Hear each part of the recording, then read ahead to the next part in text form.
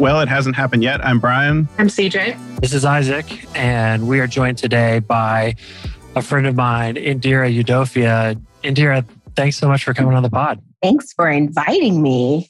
Indira, you and I graduated from DIS school together, but you are still doing the damn thing in academia. So I think you're one of the only folks left who are still pursuing higher ed. Tell us a little bit about that if you want.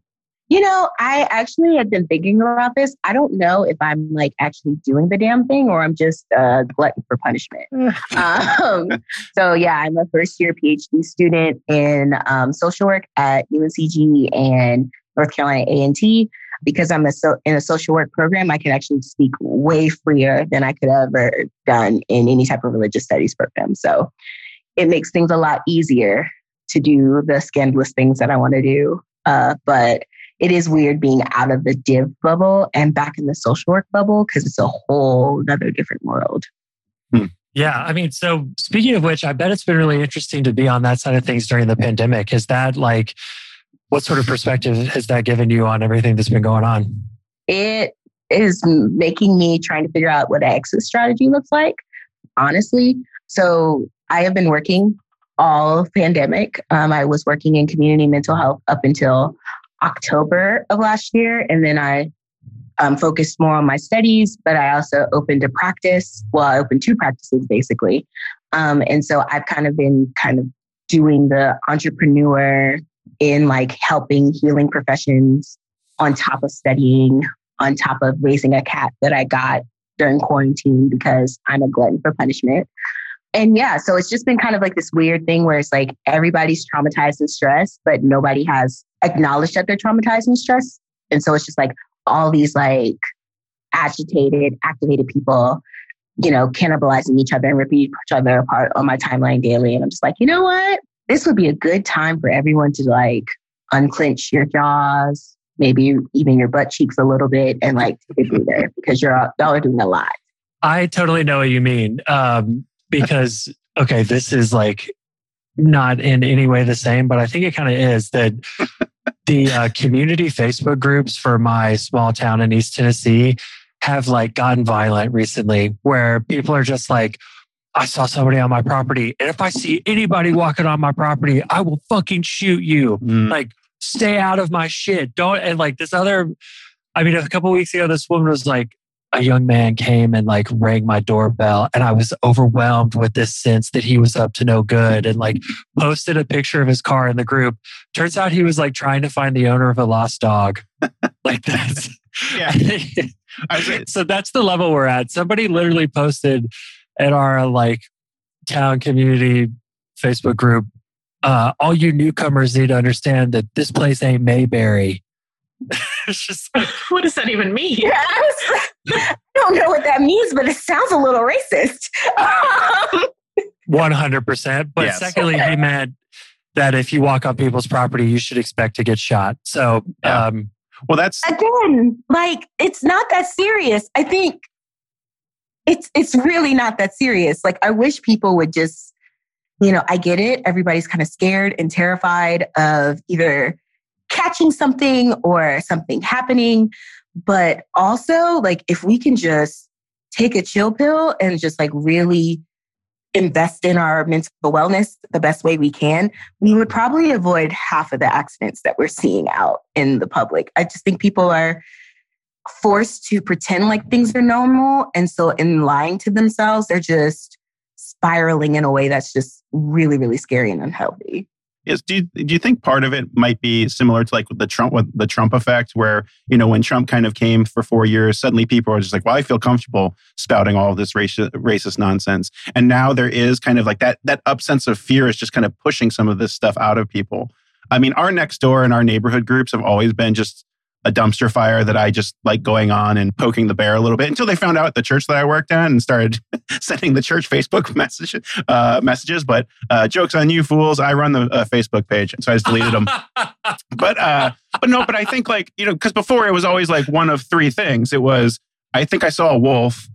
I think I saw a mysterious car, and then I think I saw a black person. Those were the three. They were never said those ways, but that's what they were. But now I think you're right. I think it is just like for me, it's I'm So seeing. they wouldn't outright say they think they saw a wolf. Oh, they would say. Sorry. I saw a very large dog. Well, I don't want to be discriminatory. Like, I'm not specious or anything. Yeah. It was just alarming. Well, it is, a large dog without a collar. I think I saw a black person was the one that I would always tell my wife, because it's like there's a suspicious person walking around the neighborhood, and it's like, that fucker lives 2 doors down from me. Like, I know him. His name is Arnold. What are you talking about, people? Anyway, whatever. But it's like I see what you're talking about too. Like the level of kind of like aggression and just like flat out, I'm going to like bust you in the face in one way or another. And I'm not even going to think about it, has come out. And so I just wonder if it's like that back-to-back trauma has somehow kind of just changed people, and they're just not even going to pretend anymore, which I don't know if that's good or bad, but I guess you just know the people to avoid now, maybe. I don't know. I think that's part of it. But I think another piece of it is just like, we've been kind of circling this drain even before Trump. I'm in North Carolina still. I've been in North Carolina since I was 5. I hate to say it, but white folks have always had audacity. Mm-hmm. So there's nothing that really is really strange about this event. The level of boldness has not really shifted too much. If anything, there's actually a lot more white people trying to like ease up and be like, I'm not like the crazy white. I'm just like racist light, like, like I'm just diet racist. I'm not full on, diabetes level racist. And it's like, no, it's just like racist. There's just like it's a one note situation, like across the board. But I do think that part of it is that right now we're really aware that the way that we have structured and strived and oriented our lives to like be is not sustainable. And we're freaking out because we have no idea what to do next, because we don't want to do the thing that, would be realistic, which is like, tearing down the capitalist system and starting afresh. We don't want to do that because that's uncomfortable, because why break down something that's clearly not working, and we don't want to try anything different. But we really don't know what to do next. And so a lot of the anxiety about like what the future is going to hold has just kind of spilled out in this really toxic, circular way that I think that folks haven't quite figured out yet. Like, just like, this is not sustainable. Like, literally, we've been through a year of social isolation for some people, or modified social isolation. And we have been working, going to school, and we're actually ramping up productivity. We're not tampering it down. We're not making adjustments. We're like, actually, pretend like all of this is normal. How is anybody supposed to like actually be healthy? Yeah. Well, one comment first before I get back to being serious, but crazy racist and crazy white and diet racist are new Crayola crayon colors that have been announced. I'd also like to say that you also have to work through ice storms, right, CJ? Yeah, that was crazy. Well, but I think that you're right, Indira, that people have spent the last year being told by their job and basically by our government, like, you're replaceable. We don't give a shit if you die. And your like life is totally meaningless to us because we will not protect you. We will work you until you cannot work anymore. And if you get COVID and die, we'll replace you with somebody else because y'all have no other choice. And literally every reason to keep somebody in the workplace, unless they just like so boldly cannot have somebody in the workplace, they're going to put you in that. Yeah, we don't need to get me off on this yarn, but yes, exactly. I mean, also it's been really funny just the way people have freaked out about kids missing like a semester of second grade. Like, oh no, like, what are they missing? I'm sorry, but how much learning are they doing then? It's like, Jesus, let them cut out some construction paper shit at home. But the real reality is that we've seen, especially on like mainstream sort of lib media stuff, like upper class white people talking about how much they hate having their kids around them. Yes. please open the schools. I can't spend this much time with my children. I hate them. Or the classic New York Times article that came out about what should I do about my servants? Do you remember that one? They didn't use the word servants, but it was just like, oh my God, I am not even going here. People are like, you don't understand. Like when I retweeted that, they were like, you don't understand. It's a big deal. I was like, no, it's not. You can clean your own house. You're going to be fine. Done it my whole life. Just to go back to the kids part, like I have a daughter. My daughter is a junior in high school. And she is not missing, if anything, she is reeling how much bullshit comes through in day-to-day, every in-person learning school. She's like, I'm finishing this stuff in 10 minutes and none of it matters to me. Just get me out the door as quickly as possible. So I think there are kids who are learning, at least teenagers. My son is the opposite. He doesn't see that, but he just knows that he can watch YouTube videos all day now. But anyway, shout out to Ben's GPA, 8th grade GPA.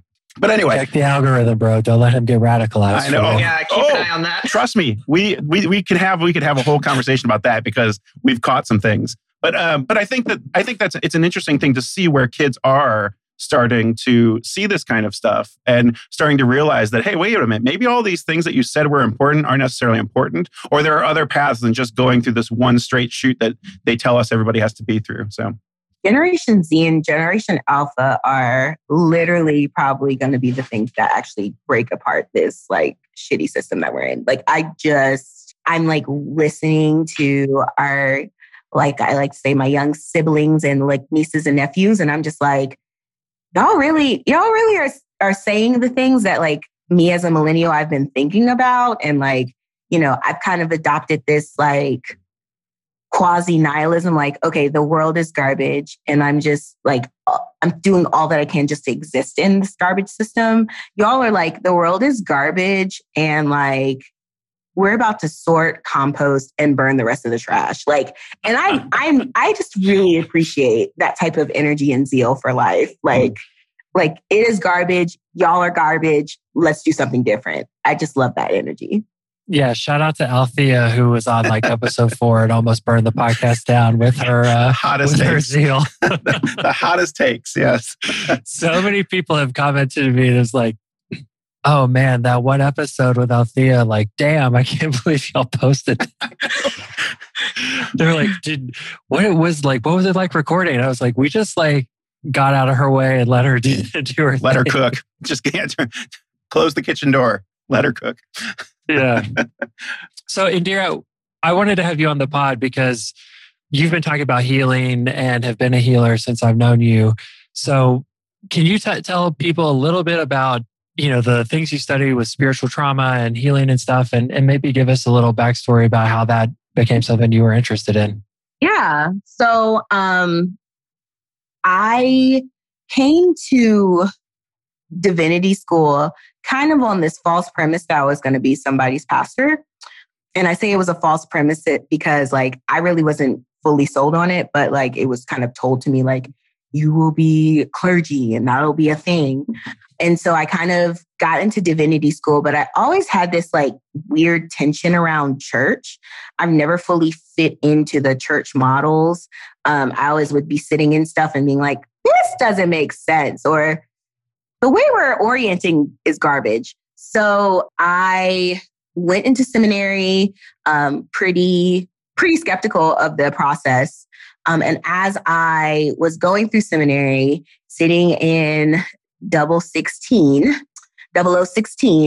I realized that like the kind of things that I was questioning and wrestling with as far as like how things were being preached or what messages I was hearing about gender and sexuality and race, that this was the place where all the pastors were learning it. Like this was a site in which like harm was being indoctrinated into folks.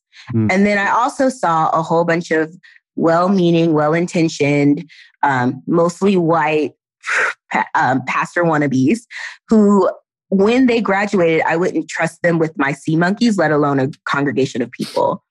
And so it just really kind of spiraled into this like ravenous question that I had always had about just like, why do we say church is a safe space when all of these bad things are happening in church, right? Like, can we say that church is a hospital when I literally hear hack jobs on Sunday morning? And so that that became a thing that was kind of driving my studies when I got to seminary and in my social work program. So I have a dual degree in a master's of divinity and a master's in social work from Duke and Carolina. And so as I was kind of studying, I would be talking to my theology and ethics professors like, this is my level of inquiry. This is what I'm interested in. And they'll be like, that's such an interesting topic. Best of luck figuring out what to do with that. And in the social work department, it was like a whole bunch of social workers who had all of this religious trauma, all of this like hangups about religion, discomfort about talking about religion, not knowing how to like address spirituality in sessions or understand the context of faith, especially when it comes to folks who are minoritized. And they were being launched out in the world without any toolkit for how to really address spirituality and social work other than telling people to practice mindfulness and leave their church. And so I realized very quickly that even though we have these joint programs, what was happening was there were two types of social workers that were being unleashed into the world. There were social workers who were so traumatized by religious spaces that they have the MDiv that they were doing nothing with, and they were just going into the nonprofit sector, and then MDiv kind of put them in the foot in the door so they could get a job. Or you had a whole bunch of radicalized Christian social workers that were coming out using scripture and pretending that was therapy.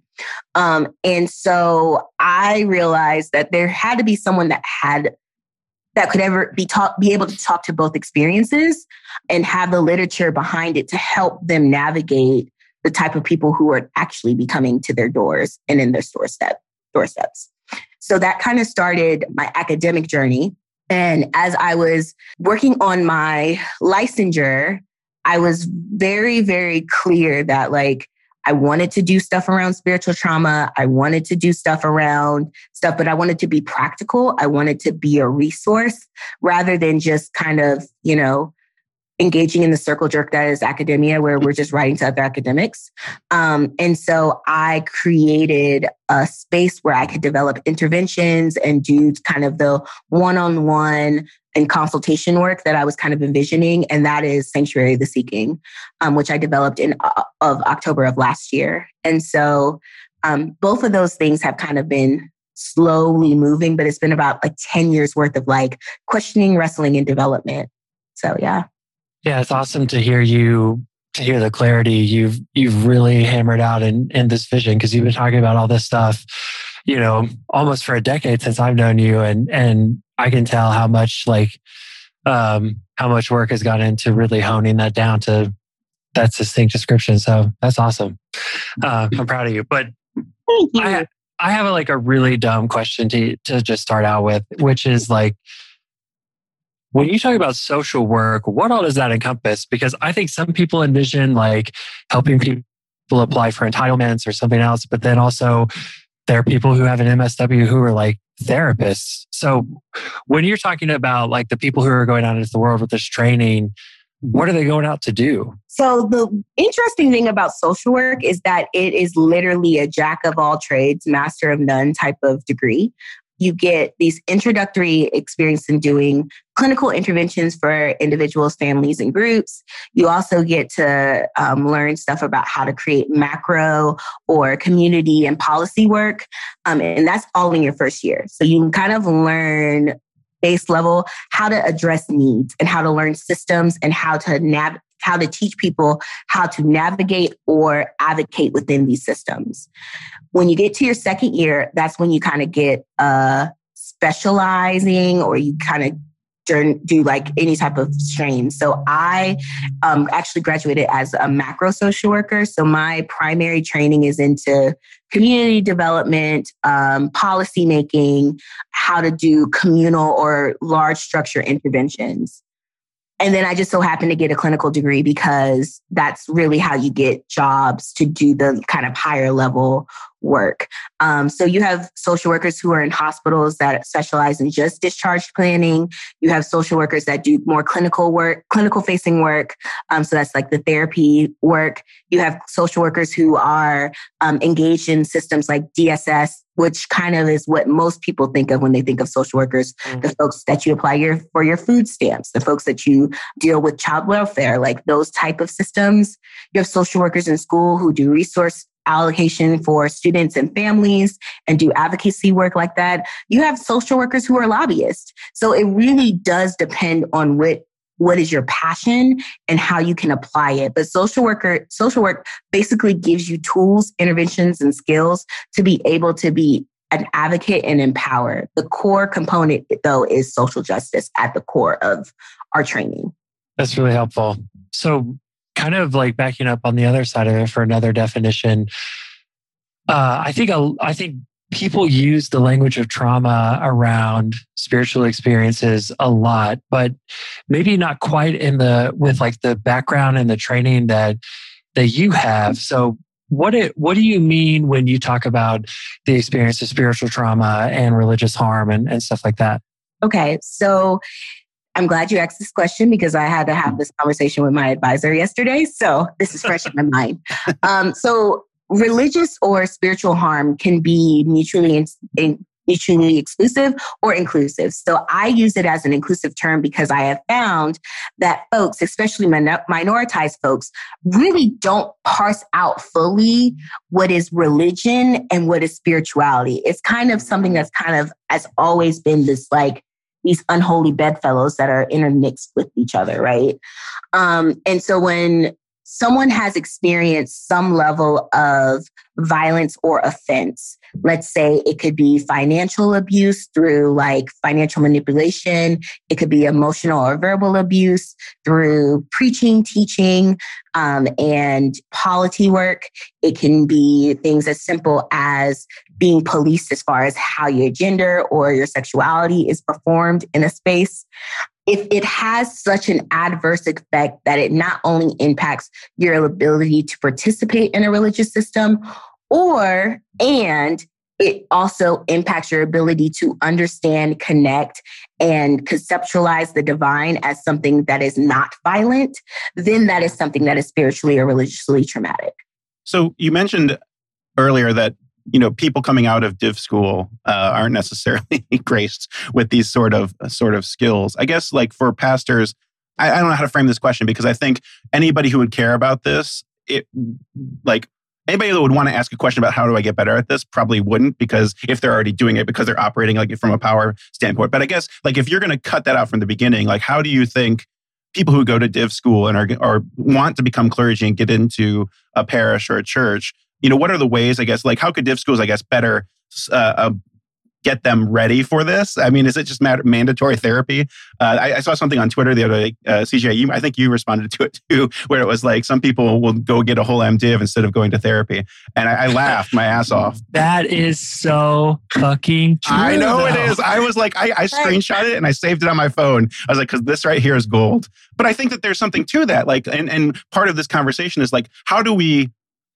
So much of seminaries is like this deconstruction a lot of times, or this like refusal to see any other side. And I think what you're saying is that some of this could really break through and help people. I'm being very optimistic about this. Feel free to take it in a different direction.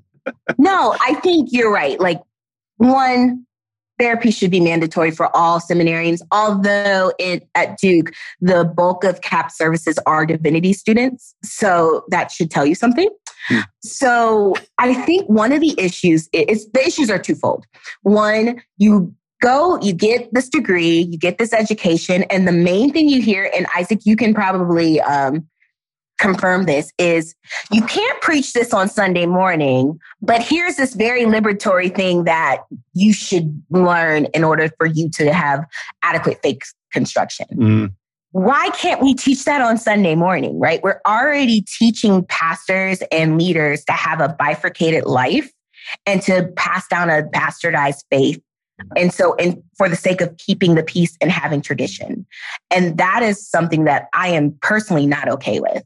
I think that when we go to seminary, and I'm just speaking for myself, when I went to seminary, I knew that I was not going to seminary alone, that I had a whole community that was going to seminary with me. And so the education that I got, the resources that I had, the books that I read, all of those things were learned in community. And I think a lot of folks come in thinking, oh, I'm going to get this MDiv. I'm going to get all this education. I'm going to learn all the Greek. I'm going to learn all the Hebrew. I might even take, a couple of the classes with like the bigwigs, right? Like the Harawasians. And then after I do all of this, I'm just going to go to the small country church and I'm going to not even problematize the fact that they have a Confederate and American flag in their sanctuary. I'm just going to go along to get along.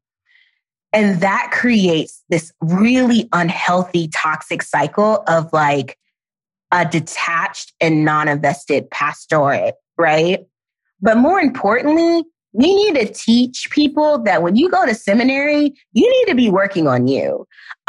There were so many pastors and ministers and deacons walking around Duke Divinity School and not people. They weren't working on their own stuff. They weren't developing their own ethics. They weren't thinking about how they were entering into the space. They were performing and playing the role of pastor and masturbating over everyone. Credit to Antonia Terrazas Yes. who gave me that. Yes, I saw that on Twitter just yesterday. Masturbating. Masturbating is incredible. Yeah. It is so, I mean, I remember quite clearly, I don't know if you were in my precept. So it was a theology precept. And we were talking about salvation. We were talking about the crucifixion. And I flat out said, I don't think Jesus' death is redemptive at all. Like in the era of like Black death that we have been experiencing through state-sanctioned violence, I don't really feel like this is something that I'm going to be able to preach as, oh, how redeeming and wonderful it is for Jesus to die. And I had literally classmates attack me and like try to like accost me in the hallway to witness me back to the cross. And I was just like, you know, I have been Baptist. I'm culturally Baptist, but mostly non-denom, charismatic leaning. I've been Baptist all my life. I know the cross. I know the cross in a very intimate way. And as a Black person, I have a particular understanding of what the cross does, right? And how the cross things.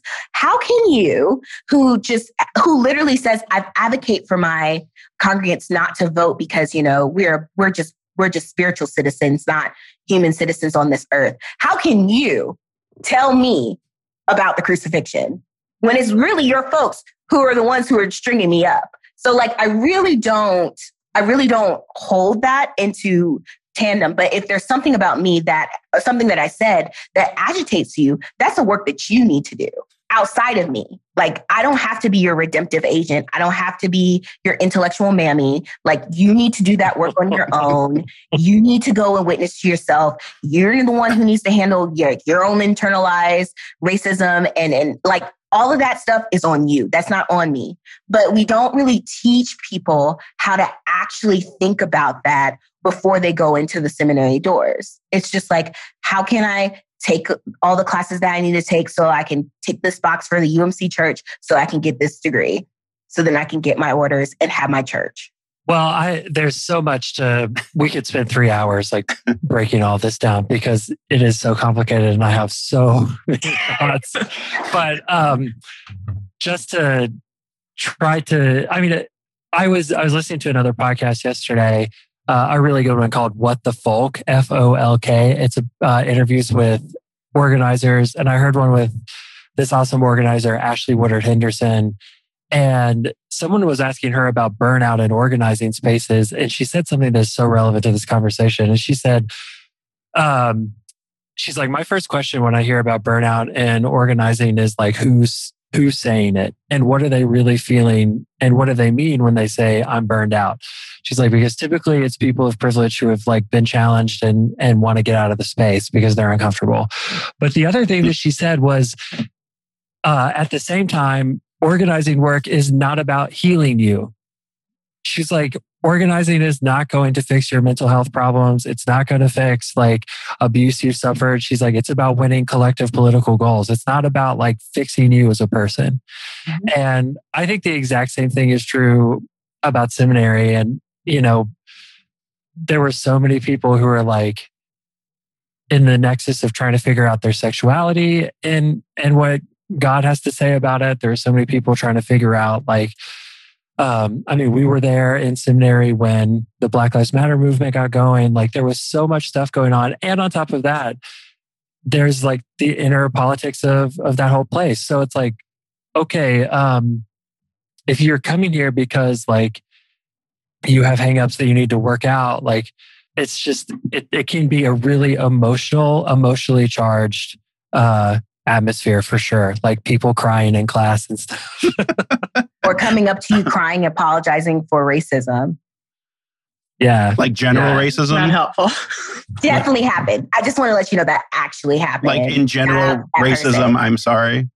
Like legit, they were watching 12 Years a Slave in a class. And I don't know if you were there when this happened, Isaac, but yeah, they like got super agitated in this one particular class. Shout out to that professor. And I didn't even know them from like a piece of dirt. Like I maybe had met them once. Like I didn't really have a relationship with them. They weren't a friend, anything like that. And they came up to me red-faced, sobbing, saying, "I'm just so sorry. I didn't realize that Black people went through so much." And I just looked at them and I was like, okay. And then like I went and got my grilled cheese. And so like there was just so many times where it's just like, I really wish y'all would have just like, I don't know, talked to somebody that was licensed. Like, and the same is, and I'll say this, as someone who did both programs, similar things happen in the social work department. The only difference is that like, there were like actually healing spaces for folks to do that work couched within our discipline. Where in divinity school, there wasn't even really pastoral care. There was like 2 people carrying pastoral care on their back. Yeah. I think that, go ahead, CJ. Oh, I was just thinking about how part of that starts outside of the divinity school system, right? Like it starts in the ordination process, especially in the United Methodist Church, which is the ordination process I'm most familiar with because I did it. And like I was doing it when I was 20 and a college student, and I could have ended up at Duke, I think maybe at the same time as y'all, honestly.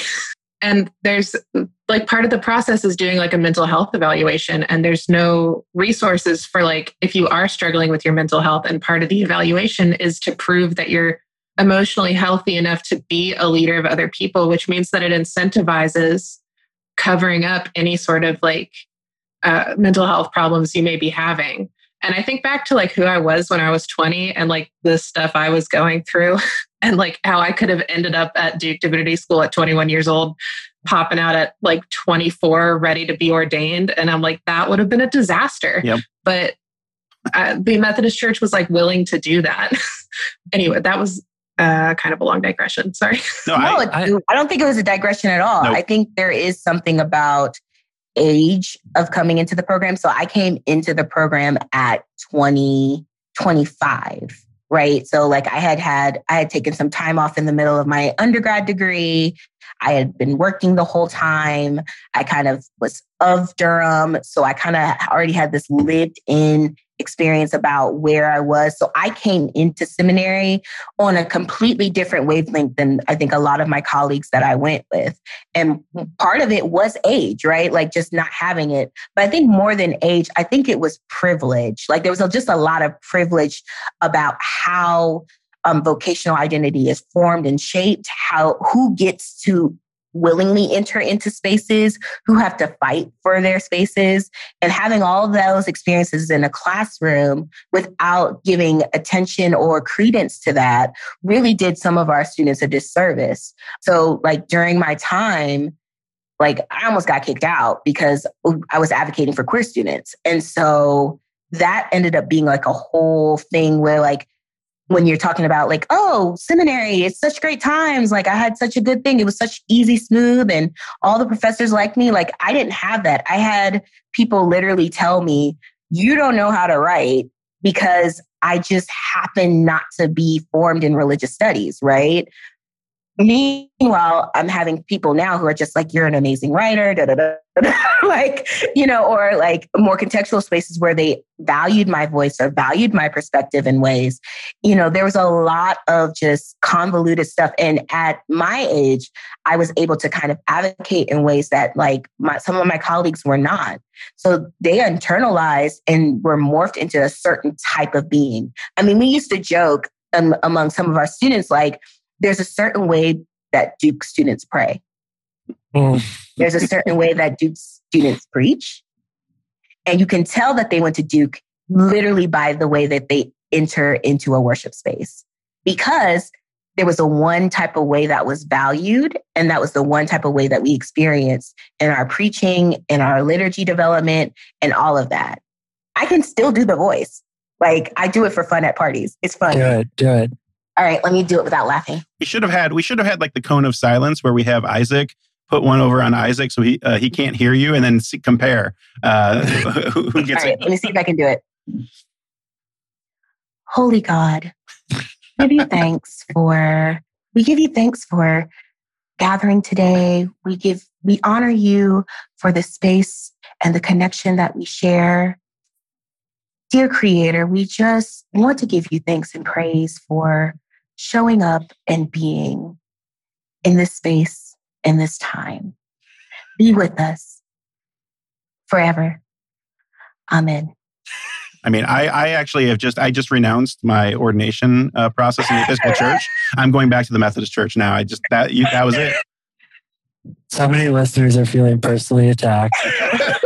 I love y'all though. I mean, I love it. Like it's a great skill and like it's nice for me to be able to code switch in ways. But you know, when I tried to bring that back to my then home church, they were like, what is that? Like, I don't know what that is. But there was only a certain way that I could perform at school. And then I had to leave all that stuff behind when I went into my church context because the two didn't relate. Well, I think one of the big things you hit on is that pastoral care, there was a freaking joke. Mainly because most of the professors didn't think that it was like a legitimate area of study. Like the main reason why none of this stuff is really talked about or addressed in any serious way is because the professors who are all, serious academics and probably don't even really want to be a part of training pastors to begin with. They just want to be thrumming like a taut wire in their office. Think that pastoral care is a joke. And kind of the being a pastor is a joke, which is why I think that one of the other realities is that, you were talking about religious studies and like how you're formed to write that way. I think people are formed to preach that way. So it's like, when you get out of divinity school, it's like, okay, I've been taught to like deconstruct every passage and specifically to say like, oh, you read this, but whatever you're reading, it means the exact opposite of what you read. And there's no way that you can understand this unless you have an MDiv like me. So then let me tell you what this actually says, because I've got all the tools to figure it out, like the secret code. I mean, it almost becomes like, you like put yourself in such a position of authority as the only valid interpreter of the text. And then on top of that, the thing that seminary has taught you to do is to then say, oh, and here's all this awful shit that I can tell you about, like the context or the theology or whatever else. So then suddenly if it's like, okay, folks who have suffered spiritual harm or abuse in the church or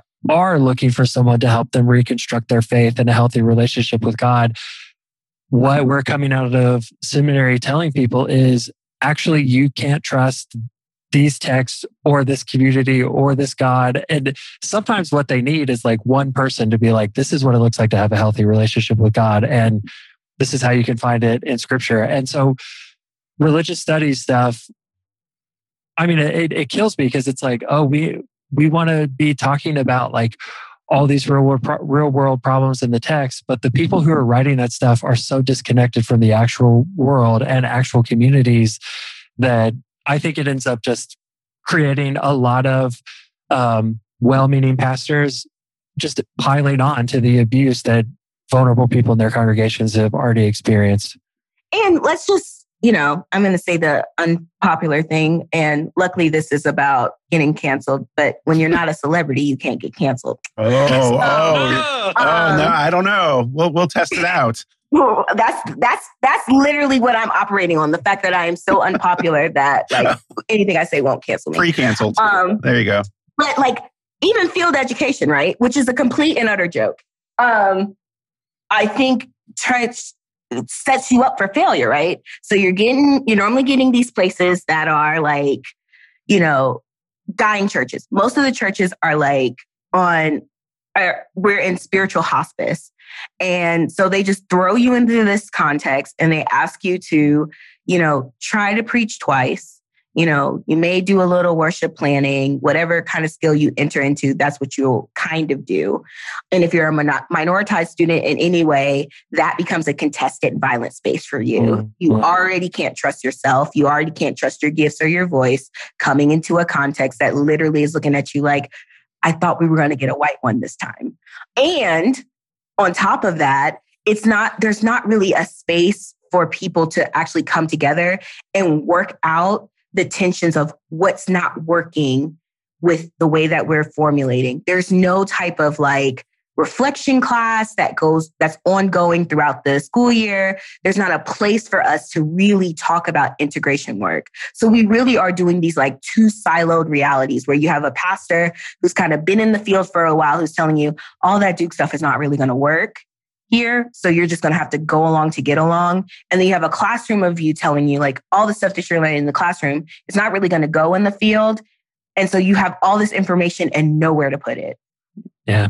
I'm going to give a shout out to Vanderbilt Divinity School and Vicki Madsen, who created a program exactly what you're talking about because of that reality. Now, Vanderbilt was by far not perfect. We had to teach in our preaching class, we weren't allowed to preach the divinity of Christ, which is fine, I guess. But that was all caveated with the idea, with the saying, well, you're never going to be able to use this. Like literally was said by the preaching instructor. This is what you should preach, but don't do it. But we did have reflection like every week. It was actually a real pain in the ass to have to go to that class every week in conjunction with an internship for that very reason. Now, of course, I don't know that it helped anybody, and I'm coming at it from, straight white guy place. So it's like, oh, this is very reflective. But I think that was one thing. I would give a shout out to Vicki at Vanderbilt Divinity School. But sometimes when you're talking about the tiers of Divinity School, Vanderbilt is just up there, and so Duke is kind of trying to get to it. So I understand why that didn't necessarily happen for you all. You're trying so hard, Brian. I know. You're not going to take it. They're not going to take it. Are they trying anymore? I don't think so. No, they're not anymore. They peaked already. They're kind of done, I think.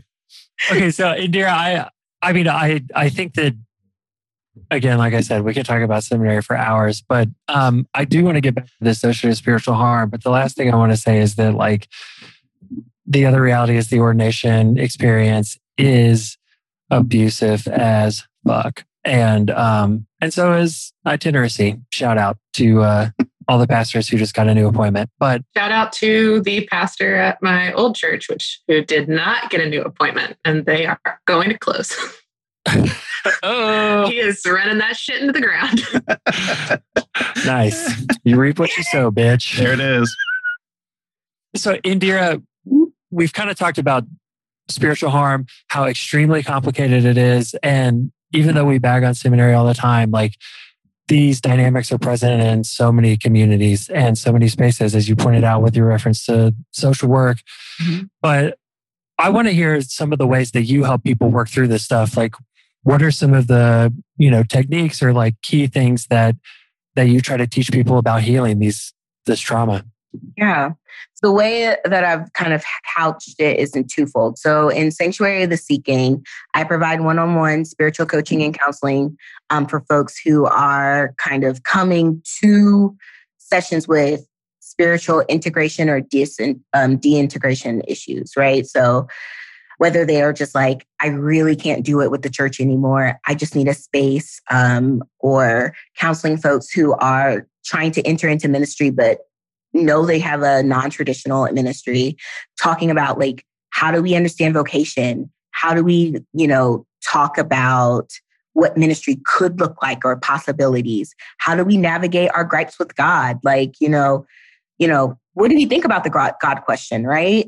And so I do work around that. And then I do work with actual like churches doing more educational events. So I have like a Bible study that I do for 4 weeks for 4 weeks, which is like literally doing spiritual trauma one-on-one, where we use intimate partner violence frameworks to talk about the complexity of how spiritual trauma shows up in spaces.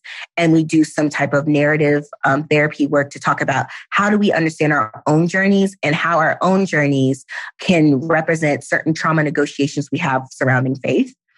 I also do work around helping pastors with consultation. So if they have a scriptural passage or the pericope is kind of dicey and they want to know how to engage in a trauma-informed way with scripture without just kind of bludgeoning the congregation to death with all the ways that like the Bible is trash or all the ways that these Bible characters are trash, or they're scared of like trying to communicate things. So like, how do I talk about sexual assault in a way that doesn't victim blame or doesn't, perpetuate patriarchy or doesn't perpetuate misogyny, right? And then I also do work around purity culture, especially people of color's introduction to purity culture, and how does that complicate our relationships with gender and sexuality in class. And so I kind of do a lot of like consultation, coaching, and counseling work right now. Eventually, once everyone gets vaccinated and the world actually opens up in a safe and healthy way, my Sanctuary of the Seeking will be offering vocational clergy retreats for clergy to actually do the kind of safe landing work that seminary should have done to help them kind of work through their own traumas and see how they're bringing traumas into their own ministry contexts. And then having like accountability groups for clergy people to connect and like hold each other accountable and do that kind of like holding affirmative space. Because one of the things that we learned in seminary and beyond is that once kind of clergy get launched out into the world, it's very isolating and it's very hard to connect to like the classmates that you have. And so like, you really are kind of feeling like you're doing this by yourself and you're losing the ability to kind of have, a diverse approach, experience, and like that support network for people who actually get it and can speak your language. Yeah. And then I'm also writing and doing all the studies and all this stuff. For me, it's like, I know that, like, I see this, right? Like, this is real stuff. And so part of me is like, well, how is this not already something that somebody has done, right? Like, it feels so obvious. But then you think about any kind, and we would have different examples, but it's like you think about experiences that you've had in church where this is just so evident. Like I worked with a pastor, my first church job right out, and he was another clergy person described him as the most broken individual that she knew. But yet he was leading one of the largest Methodist churches in North Carolina. I'll just say it doesn't matter. He's retired now. And it was like, he was broken. And like, so it's like, there's this whole thing. It's like, why are we not doing more to fix it, right? And I wonder if it's part of the system. It's just like, well, we don't know, especially in the Methodist system, we can just shuffle them around. Maybe they just need a bigger church to work out their stuff in.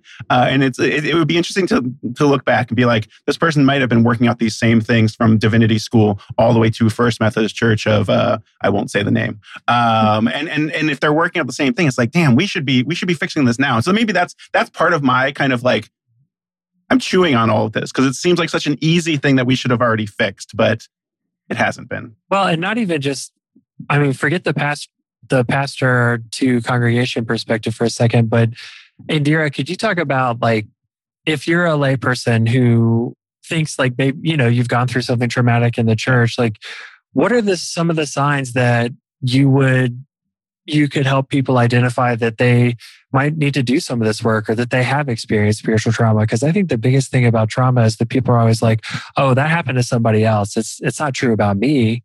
Mm-hmm. Yeah. So if someone's listening to this, like, how would you describe to them like how they could identify that in their own life or experience?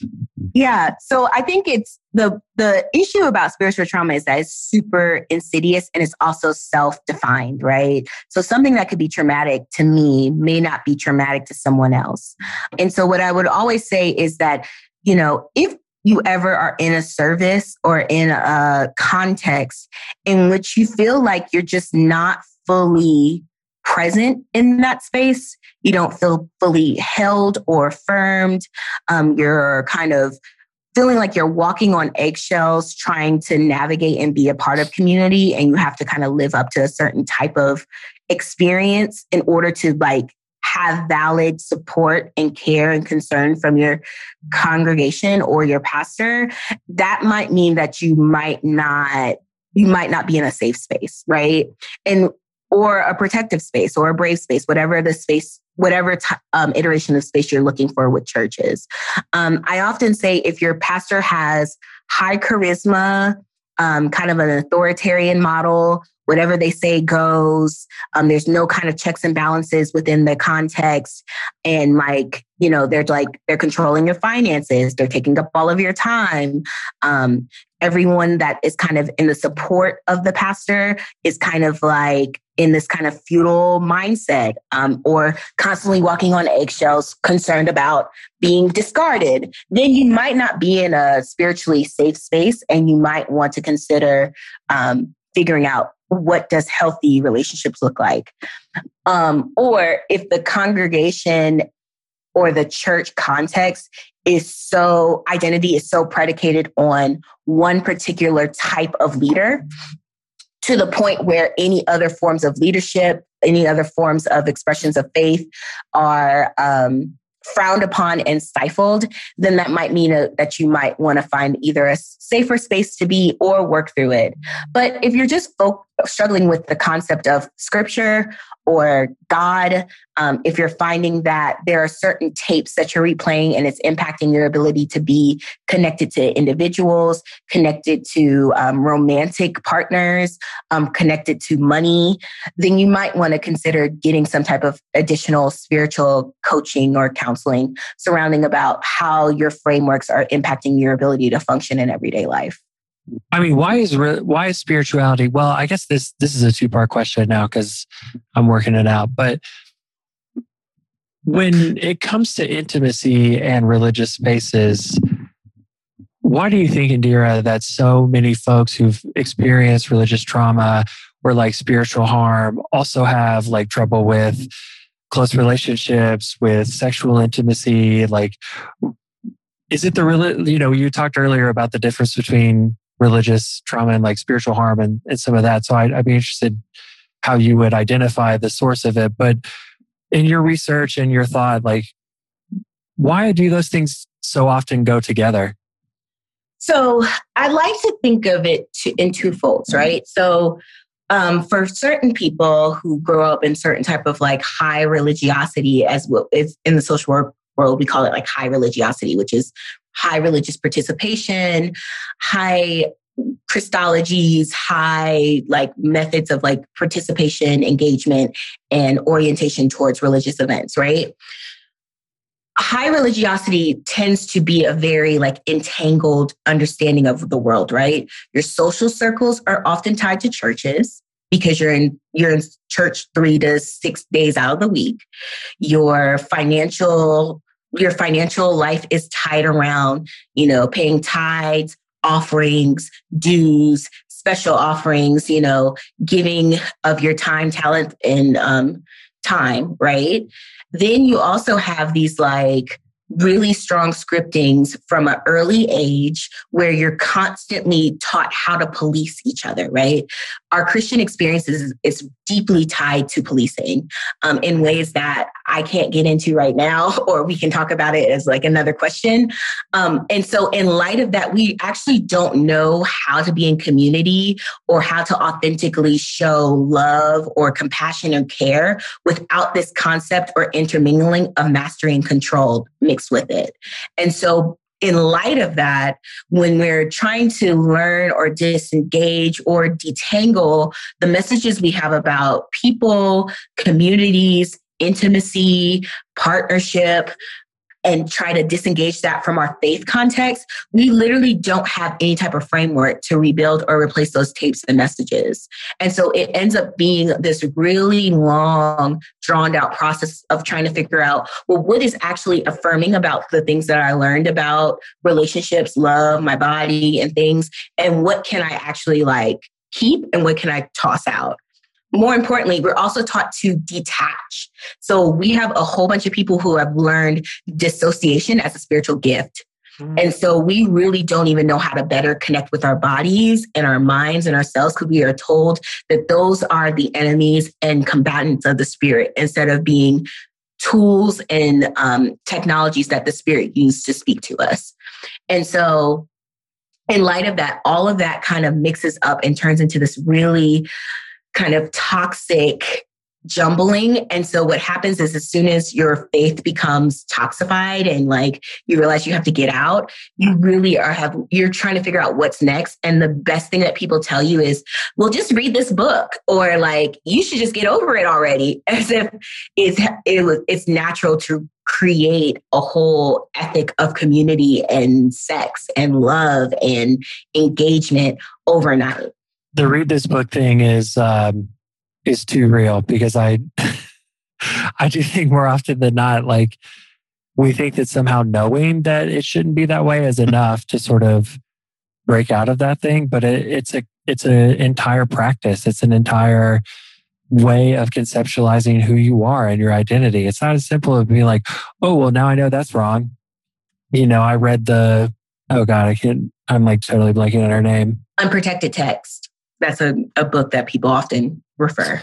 Yeah, or like I read the Rachel Held Evans book, and so like now I'm good. Or even on the other side of it, evangelicals do this too. Like, oh, you had a bad breakup? Well, read Wild at Heart by John Eldridge, so you can learn that every woman's a princess and needs a savior. And so yeah, I think that's huge. The other thing you said about dissociation as a spiritual gift is also so incredibly true. I know so many people who are like in conversation with me will just brush past like violent experiences or abuse or assault and just be like, oh yeah, that happened and it was hard, but like whatever, because they have like had to numb themselves to the reality of that. Mm-hmm. Yeah, that when you said that hit me really hard, just because like disassociation is kind of my modus operandi. Like I am profoundly divorced from my body, and I was like totally fine with it. But that was actually like in the context of my faith and just the rest of my life, like hiding some like really deep truths about myself, just because I like had no way to connect to like what my body was feeling. And like in the context of my spiritual life, it meant that I was like having horrible panic attacks for years, like when I was a missionary and when I was a youth pastor. And they would happen when I was going into church at a really like hard time. But I didn't like know how to square that, like the reason that my body is feeling this way is because of anxiety and because of like the spiritual harm that I had experienced in this space. And so I just like kept going and powering through it, because there's no context in a lot of Christian spaces, in a lot of Christian communities, for like, how do you go to church with anxiety? Or like, how do you not power through that and still be in community? Or, giving myself permission to save my own life by detaching from the institutions that's slowly killing me, right? Like, I think it is never a bad thing to take a sabbatical, to take a beat, to take a pause, or to leave, like just to leave a spiritual space that's not spiritually edifying. And if you can't find a space, creating and cultivating technologies and tools so that you can create a spiritual community, even if it's brunch with bottomless mimosas. So I think one of the things that like I'm holding on to dearly as I'm continuing to do this work and to study is to give people permission to do the thing necessary to save their own lives. Yeah, I mean, that's so important. I think I've spent, up until I went on paternity leave last year, I think I spent like 4 years as a pastor feeling like I was going to have a heart attack because like my body was like so tense before a church service that I was about to lead. Some of that has like, I've like somehow let go of it and feel a little better now. But also I'm at the point where I'm like, I don't know, where I'm very close to exactly what you described, like being like, okay, like I'm not going to kill myself for the institution of the church. Like, it's just, but going back to the power that's put over pastors, it's like so many folks are like, oh, we see this at the pastoral level and at the lay level, like suffering this bullshit is what Jesus wants you to do. And like, if you don't, you're not being faithful to your call, or if you don't, you're not being faithful to God, or if you don't, like, you're abandoning your faith or some bullshit like that. It's just like the stuff that Jesus means for everybody listening when he's talking about taking up your cross is like challenging power and like building communities of solidarity together to where like y'all can, fight for a dignified life, not living in, chains of abuse and everything else. That's not it. It's not. And more importantly, and I think what this is like one of the things that like I hang my hat on, right, is that part of the Great Commission of greater works you will do, right? How does being in something that you have to lie to yourself, you have to lie to people, and you have to lie to God to do, how is that greater, right? Like, how does that speak to a greater works if you can't authentically and wholly be in a space that God created you to be in, right? So like, when we think about how we formulate or how we show up in ministry or how we show up in our personal lives or vocationally or whatever, if we're not fully being creative, like our creative being, our fully created self, are we really doing greater works, or are we just killing time, right? Like, there's no reason to believe that God doesn't call us without full concepts of knowing exactly who we are. And it's exactly who we are that creates it. If you would have told me that me being a pastor was me doing Sanctuary of the Seeking, I would have laughed in your face, because I only thought there was only one way to be a pastor, right? But I do the most authentic healing work as a scholar, as a practitioner in this capacity, because I can bring my whole self to the table and give permission for other people to be free and be their whole selves in healthy and meaningful ways.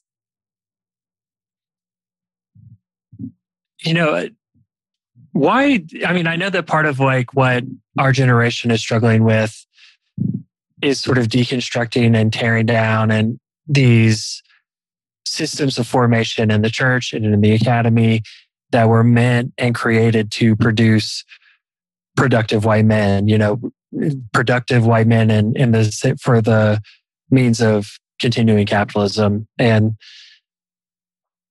But like, at the same time, sometimes I find myself wondering, like, why is it taking it this long? And also, like, what the hell is going on with white people, especially with like our parents and our grandparents, that they're like, oh, all this shit's fine. Like, I don't know. I guess, to me right now, like so many of the conversations on this podcast are like, the norms in these institutions have to change. And a lot of the folks that I see our age who are working within them are really trying to make that change happen at considerable risk. But at the same time, it's just like, we're in a moment where it feels like some of that's impossible. And yet it's like, so it's unbelievably urgent, because it's not working for us. But the other thing is, it's not working for the people who are older than us, like who have been through this shit, right? It didn't work for them. But for whatever reason, they like were happy to go along with it. It just, yeah. One thing about institutions, they're always going to regulate. They're always going to stabilize. And so until an institution crumbles and a system like actually implodes upon itself, it's always going to try to find some type of stabilizing equilibrium. And I think that's the kind of like pressure that we always bump up against, right? And so the question is not how do we reform, because we know that reform is kind of like this like faulty structure that ends up stabilizing and still minimizing the more progressive or the more imaginative space, right? But how do we implode the system in a way to give people permission to actually dream, right? And think of possibilities that are not rooted in the traditional structures that are incorporated within our imaginations, right? Like, can we truly learn how to love people without mastery and control? Like, can that be a thing? Can we actually teach healthy sexuality in a church without browbeating gender essentialism and heteronormativity and toxic monogamy? Like, is that a possibility? Can we really do it? And can we use the tools that we learned in seminary and empower other people to use the same tools so that they can actually imagine scripture and speak to scripture differently according to their context? But all it takes is for someone to give someone permission to do something different. And the truth of the matter is that we walk on eggshells within our callings, within our context, simply because we don't want to lose a job because it's tied to our livelihoods. Yeah. You're hitting on a bunch of stuff like I think on the idea of being like prophetic from the pulpit or just in a church thing. And Isaac, I think what you said about it wasn't actually good for the people in the generations before us. And I think getting other people to see, not even speaking of like not our generation, you all are much younger than I am, but our different generations to see it, but to get other generations where they think actually that what they did was good, to see that reality is that's a lot of work. And, Indira, I think when you talk about, the generations that are coming up and the stuff that they're kind of doing, I think that's, I don't want to say that the greatest generation is a lost generation at this point, but at some point, I don't know if the work happens there for seeing that reality as for what it is, as much as it happens that the kids that are coming up are going to be able to say this reality is bullshit, and we are dreaming we're imagining something better. So, I mean, there's a whole abolish the church, right? Like there's a whole abolitionist movement to abolish churches, and I have to say, as someone who has all the degrees, I agree with them. Like we don't, there's too much policing in our imaginations. And until we can really divorce ourselves from the mechanisms of policing that literally keep us into bondage and keep us in chains, we really will never actually truly experience freedom.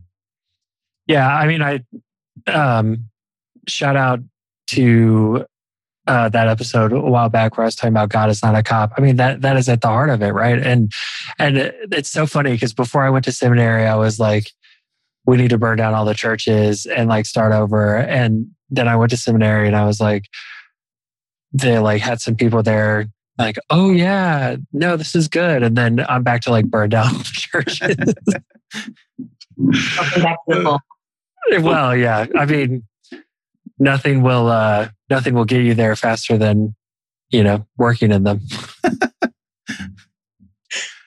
Well, there's no good transition here. But speaking of, I don't know, burning down churches, do we want to transition to a fight corner? Really quickly before we do, a listener to our last episode where y'all were talking about, or Hannah was talking about a non-hierarchical Episcopal church, a friend of the pod was like, all y'all are like Anabaptists. That idea of a non-hierarchical Episcopal church is just like completely impossible because the word bishop is the name of the church. Yeah. He's like, it's a power structure in its very identity. He was just like that, and maybe it's an example of this exact shit. Like instead of trying to save it, just burn it down. Sharpen the guillotine for the queen and her like blood bag from Mad Max. I've never met a bishop I trust. Sorry to all Episcopal bishops I email regularly. Please don't listen to this podcast. Yes. Anyway, welcome to the Fight Corner. I guess before we get into it, if you are a longtime listener, you may have noticed that my name is CJ now. And if you are real canceled heads know that I used to identify as non-binary. I no longer identify as non-binary. I am a trans man. If you want to know more about it, you can @ me on Twitter. I may or may not answer. Power move. So that's why my name is CJ now. And on that note, special Fight Corner for trans exclusive radical feminists, because we are recording the pod on the day that the Equality Act is being debated in front of Congress, including my horrific Senator Ted Cruz asking devilish questions.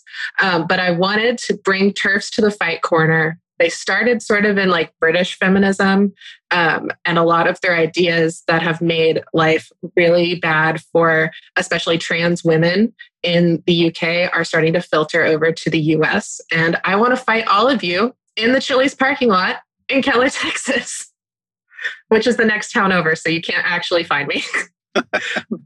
But I also did want to make like the connection between trans exclusive radical feminists who are just really fixated on policing trans women specifically. And I wanted to make the connection that this is also tied up with racism. So many of the talking points about men in women's restrooms and other horrible arguments that TERFs make about why trans girls should not be allowed to play sports are directly linked to misogynoir and the idea, these age-old racist ideas about Black people that have now been sublimated into a new argument so that we can basically continue oppressing anyone who is not white and cis and straight. It may seem like that's a bit of a stretch, but if you're at all interested in the subject, listener, I'd say Google it or add us on Twitter. But all of the wave of anti-trans bills that are coming up in state houses across the country, it's all linked. It's not just all of a sudden Republicans decided to start hating trans people specifically. It's linked to the misogyny and the sexism and the racism and the homophobia that has been the GOP platform for decades now. TERFs, you're welcome to fight me in the Chili's parking lot. You can give that lecture as in the chill. So if they don't want to add you, don't have a Twitter account, they can just show up.